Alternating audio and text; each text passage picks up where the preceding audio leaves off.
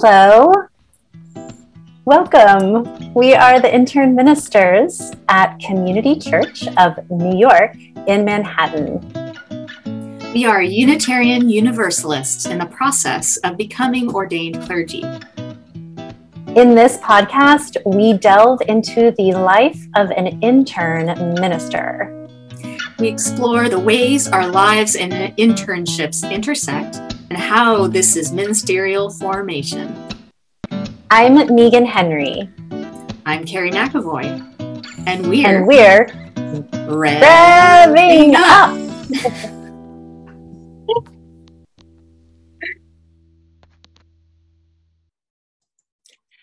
Hello, beloved listeners. It's so wonderful to be with you again. Welcome to Revving Up, the Community Church Intern podcast for the Community Church of New York. We are coming to you from Midtown Manhattan on one end. And Carrie, you want to say where you are? I'm in Norwalk, Connecticut. Yeah. All right. And so welcome everyone. And we are excited to invite you to engage with us on our Facebook group that is a listening community for this podcast, where you can ask questions, make comments about things that you hear us talking about, or, whatever comes up for you in regards to this podcast. And being an intern or not being an intern, that's fine too. And also we have an email address where you can send us questions or comments or suggestions for show topics. That's podcasts@ccny.org. And if you're watching this, I'm so sorry. My cat keeps bumping into my table and shaking my screen. Zoom life. It's that Zoom life with pets. Yeah. Moxie says hi. And we're also excited about an upcoming live event that we're going to be doing in December. So keep your ears peeled for that. And let's get going with the show. So Carrie, I'm real excited to hear about how things went for you, because yesterday you were preaching at Community Church. Isn't that right? Yes. It was my first sermon, and planning the whole service and presenting it in person, of course, streamed, but also in person. And it's just such a, as much as I love the opportunity to reach out to people via Zoom, being in person is also a very special opportunity. So it was great. And I tried the task of creating a sermon that brought in the stewardship drive without being super obvious about it. So it's interesting. As part of that process, I kind of wanted to tap into generosity, and I looked in the Gray hymnal, the Singing Our Living Tradition. Is that what it's called? I don't know. The Gray hymnal, the Gray hymnal. And so there's a section in the back that divides hymns up or lists hymns by topic. Mm-hmm. And so I looked under generosity, and it wasn't even listed. Oh, like not even as a theme? No, it wasn't a theme at all. Gratitude had a bunch of stuff though. So I just, and then I went on Worship Web, and there are things about generosity, but just none of them really got at what I was trying to say. So it was just a really interesting thing. Yeah. Well, it just immediately makes me wonder, is there something in Unitarian Universalism where we have avoided, or we're not as interested in or moved by the topic of generosity? Mm-hmm. But we're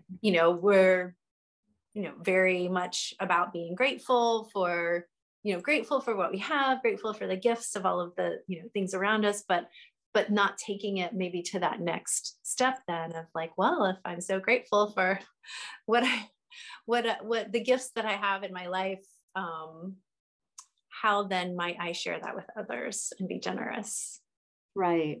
So is there something we're hesitant to make an ask, or, I'd just be really interested in what generosity looks like if we approach it more like a spiritual practice rather than an ask. Like often it seems that sometimes the only time congregations talk about money or giving is maybe during Christmas and then the pledge drive. Right. So I wonder if we're missing an opportunity there. For sure. And what is, it's so different in some other religious traditions that I'm somewhat familiar with. I did grow up Unitarian Universalist, but for a while I went to a Southern Baptist boarding school, which is like a whole nother story. But I do recall from there, and also from visiting with, at friends' churches, that, and also in Haiti, when I went to church in Haiti, and it was like, from the time of the offering came, there were these, like, people stood with baskets in the aisles up near the front, pulpit and stage area, and everybody, and there was like all this music happening, and people would get up out of their seats, get in line, and stand there and wait and walk up and like put their money into the boxes. And it was almost like communion, but reverse. Reverse communion. I love it. Yeah. And in other, faith traditions, it seems like giving is so built into maybe the theology, or at least certainly into the practice of, it's very, very much understood that you would tithe 10% of your income. And, there's just like, it's openly talked about. Money is openly talked about. And then, there is also so much that we've seen around the abuse of that by like mega church leaders and the prosperity gospel and things like that. So I wonder if part of the UU kind of hesitancy around that is to not be associated with that kind of thing. Or, we don't want to pressure people and make them think that they have to give this money to be a part of our, we don't put requirements like that onto people. We're non-dogmatic, and we don't say, oh, you have to give us money, that it's even a newer thing lately that I've noticed, that some UU communities, churches, congregations will ask for a pledge of record in order to become a member. It could be $5, but like, we want you to say that, yes, I actually value this enough to give some money to it, because it can't run without money. Right. And there's maybe, money is seen as an investment in the community, but then I've also heard the phrase time, talent, or treasure as well. So certainly, I know that when I've spoken or heard discussions about like whether we should require a pledge, like monetary pledge to be a voting member or something, there is that consciousness that some people don't have money to give, and there are other ways to give, and there are other ways to express commitment and investment in the community. There are other ways, but like, why aren't they all important? Right. Like, I wouldn't say that, oh, well, I'm volunteering all the time as an usher, so I shouldn't have to do any of the other things. Or I throw $20 in the offering plate every week, so I shouldn't have to volunteer. It's like, it's all part of the whole package. We're all in it together, like we can't have staff without, we can't have a building, we can't have, heat and all of these things without there being money. And also, we need to have ushers and religious education volunteers and, all of the different things that to make a community run. It's such a communal, in its ideal form, to me, it feels like it's such a communal and engaged kind of institution or organization. And the more that people are actually engaged with it, the more vibrant and lively and, engaged everyone is. makes for a more engaged community. But if say a community has a congregation has a ton of money and they don't need people to pledge, well, then I've also seen that on the other side where it can turn into kind of almost like a transactional and slipping into that capitalist way of thinking about like, well, we just pay for that to happen. We just pay for someone to do this. We just pay for the coffee service or the this, the that, like, and these things just magically appear because we've paid for staff who will do it all for us. And it just creates this consumer mentality of like, which can also happen when people give money to the congregation. Like, well, I paid my pledge, so everything should just be given to me now, instead of like, oh, well, I show up and you provide for me. It's like, oh, we're all in this together. It's just different. It's just like, there's different ways of thinking. Yeah. And there's also like weaponizing pledges. I've heard of that happening. Like, well, if you do this, then I'm not going to pledge. So kind of exercising almost political power by the money that's given. So this, and so we're talking about like, you have to be invested in this community, whether it's time, talent, or treasure, or all three, or whatever. But we're still not talking about generosity as a spiritual practice. And what does that look like? It's not that we have to give, it's that we are enriched by giving. Right. And it doesn't happen just during Thanksgiving. Like, Thanksgiving is, when we're recording this, Thanksgiving is next week, and I believe this podcast is going to drop the week of Thanksgiving. So we're talking about generosity, and we get into Christmas, which I think is one of the most generous time of the year and the end of the year. And I think a lot of people do a lot of their charitable giving this time of year. And how do we just think of generosity as an ongoing spiritual practice? Like, I think of generosity as taking a moment to learn the grocery checker's name and looking at them in the eye. I mean, it doesn't have to be money. It doesn't have to be anything huge. It's just a change of heart, I think. Like a generosity of spirit, and openness, and compassion, not just compassion, but like empathy, and keeping this idea in one's if it is a spiritual practice of a generosity of the spirit, which I think can encompass many things, right? Like it can be generosity of, through empathy and compassion. It can be generosity through giving. It can be generosity through showing up when someone needs support. There's so many ways to have a generous spirit and to engage with that as a spiritual practice. Then, what that looks like is just having some intentionality around it. Be intentionally thinking to oneself and making a commitment to reframing generosity, and just actually paying attention to it and thinking about it. And it does feel good. I mean, that's what people say so often, is they feel really good when they give. And the more that they give of themselves, the better they feel. That you hear that over and over again. It's interesting. It's what that grows. It grows. It's almost like it's an exponential growth kind of thing.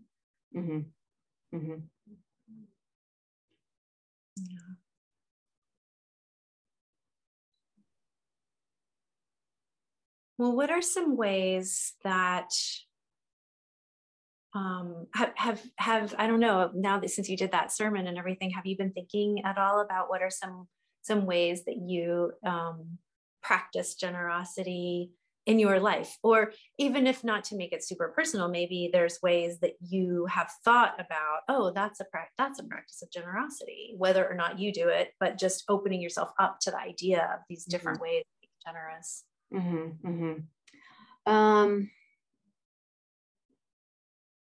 So I've thought about it, like often when I come into New York City, I will see people who do not have homes.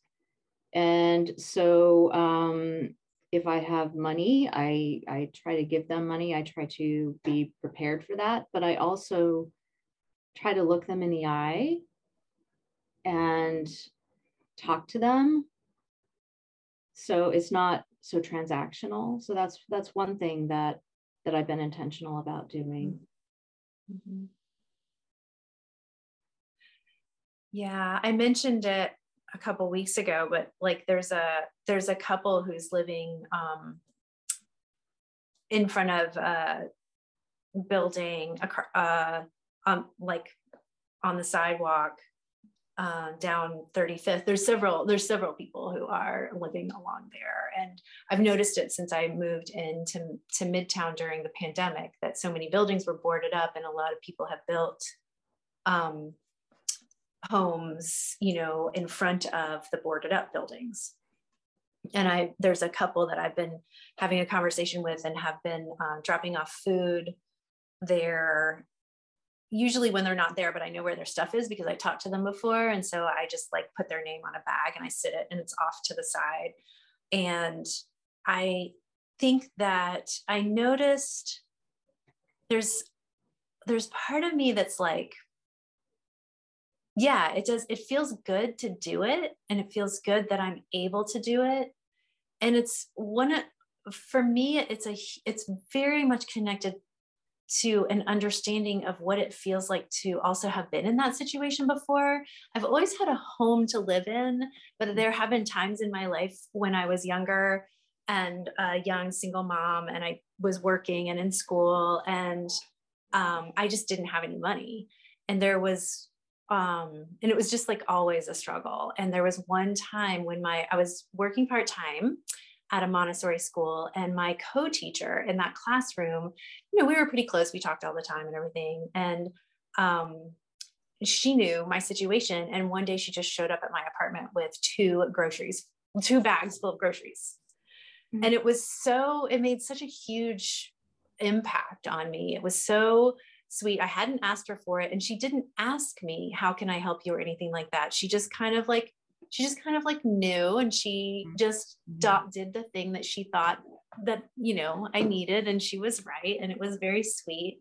Mm-hmm. And I think I've always remembered that, and always know that I will give to others because I know how it felt to receive that. And I also know that it feels really good to give and to know that I'm helping out someone. Mm-hmm. And I don't know, it's just it's heartbreaking to think about how many people are, in need of food and shelter and water and, like a place to go to the bathroom. It's just it's rough. It's so rough. And we can't, I cannot solve all of those issues on my own. Mm-hmm. And I can talk about it, and I can do the things that I can do and encourage other people to. And, mm-hmm. Hopefully it ripples out into the universe. Mm-hmm. Mm-hmm. Can't change everything, but there are some things that we can make a difference, even if it's small. Yeah. Yeah. And there's also when I think about budgeting, I think money, mm-hmm. There's this saying that if you want to know what your values are, just look at your credit card statement. Yeah. So certainly, it comes down to quantifying, which seems so impersonal and so forth. But there's also looking at your time budget. What do you spend your time on? Mm-hmm. And so for homelessness, there are organizations working to end homelessness. How can I use my time to try to approach the problem a little higher up the river? Yeah. So there's that. Right. Yeah, and I know that there are congregations who their weekly offerings, they split it or give it all to another organization. That's certainly something that could be done. But I just think talking about it is so important, because not only, just you and I talking about this today has me thinking about, what does generosity look like? What does it look like from a spiritual practice? Yeah. And so a spiritual practice, trying to remember, like in pastoral care class, what were the qualities of it? It's intentional, it's frequent, and I'm sure there's other criteria, but I'm not remember them. It's ongoing, it's ongoing. regular, it's I don't remember what all of those were either, but I've always remembered this thing that if you want to change a habit, or if you want to start, create a habit for yourself, just do it for like 30 days and it becomes, or 2 weeks. I've heard 30 days, but there's, but yeah, that it becomes a habit. It becomes part of, your regular routine. There is one other thing I want to say about generosity before we go, about this idea of reframing generosity, because I know we've been kind of like all over the place, but it is a huge topic. There's so many ways to think about it. And I was thinking, there's this, I think for like bringing it back to the Unitarian Universalist congregational context, many times, I think congregations might not be thinking about all of the many ways in which they are being generous. And so lifting those ways up can also inspire even more generosity, right? So a lot of congregations give their space to different groups and community organizations at a reduced rate or for free. So that is generosity, right? You could be renting it out for maybe 4 times that much, but instead you're like, no, this is important to the mission of who we are. And so we will, give a discounted price, or we'll give it for free. So the space, the things that we have that we can be generous with, which often for many communities is their building, right? And also sharing the plate, like you said, split the plate, which often makes my understanding, and this is anecdotal, but my understanding is that people give more when they know that it's being shared between their community and other communities that are deserving, right? And especially when there's like, input, and you can submit for, I think this organization would be great to share the plate with, or something like that. So, and also just keeping in mind, like, what is the membership of the congregation? How many of these folks are social workers? How many are people who are school teachers? How many, a lot of people are giving so much of their time and energy. They're volunteering, they're doing a lot. They're generous of their time and their spirits already. And reminding ourselves of that and lifting that up, uplifting it and celebrating it can also then bring it even more generosity out of people. I absolutely. Yeah. Well, there's a lot on this topic, and we could go on and on, but I realize we've probably been talking for like 25 minutes already. So maybe folks will engage with this topic on our Facebook group, or send us emails about it. It'd be great to hear from you. I'd love to know what others think about this topic of generosity. And so reach out, let us know. Podcast at ccny.org. Also, all this stuff is in the show notes, but and we have our Facebook community, listening community, and keep an ear out for our live event in December. Is there anything else, Carrie? No, I just love to hear what people's generosity social spiritual practices are, and we want this to be a conversation. So especially this time of year, it's like really good at, like, right now we're talking about, we're entering into the holidays, right? It's good all of the year, but this is when a lot of times people are thinking about it. So how do we take it beyond even just like thinking about it around these winter holidays. Yeah. Mm-hmm. Cool. All right. Well, my friends, have a lovely rest of your evening or day or week, wherever you are in the world. Much love to you. And we will be taking a quick break next week and be back soon. Lovely to be with you. Bye, everyone.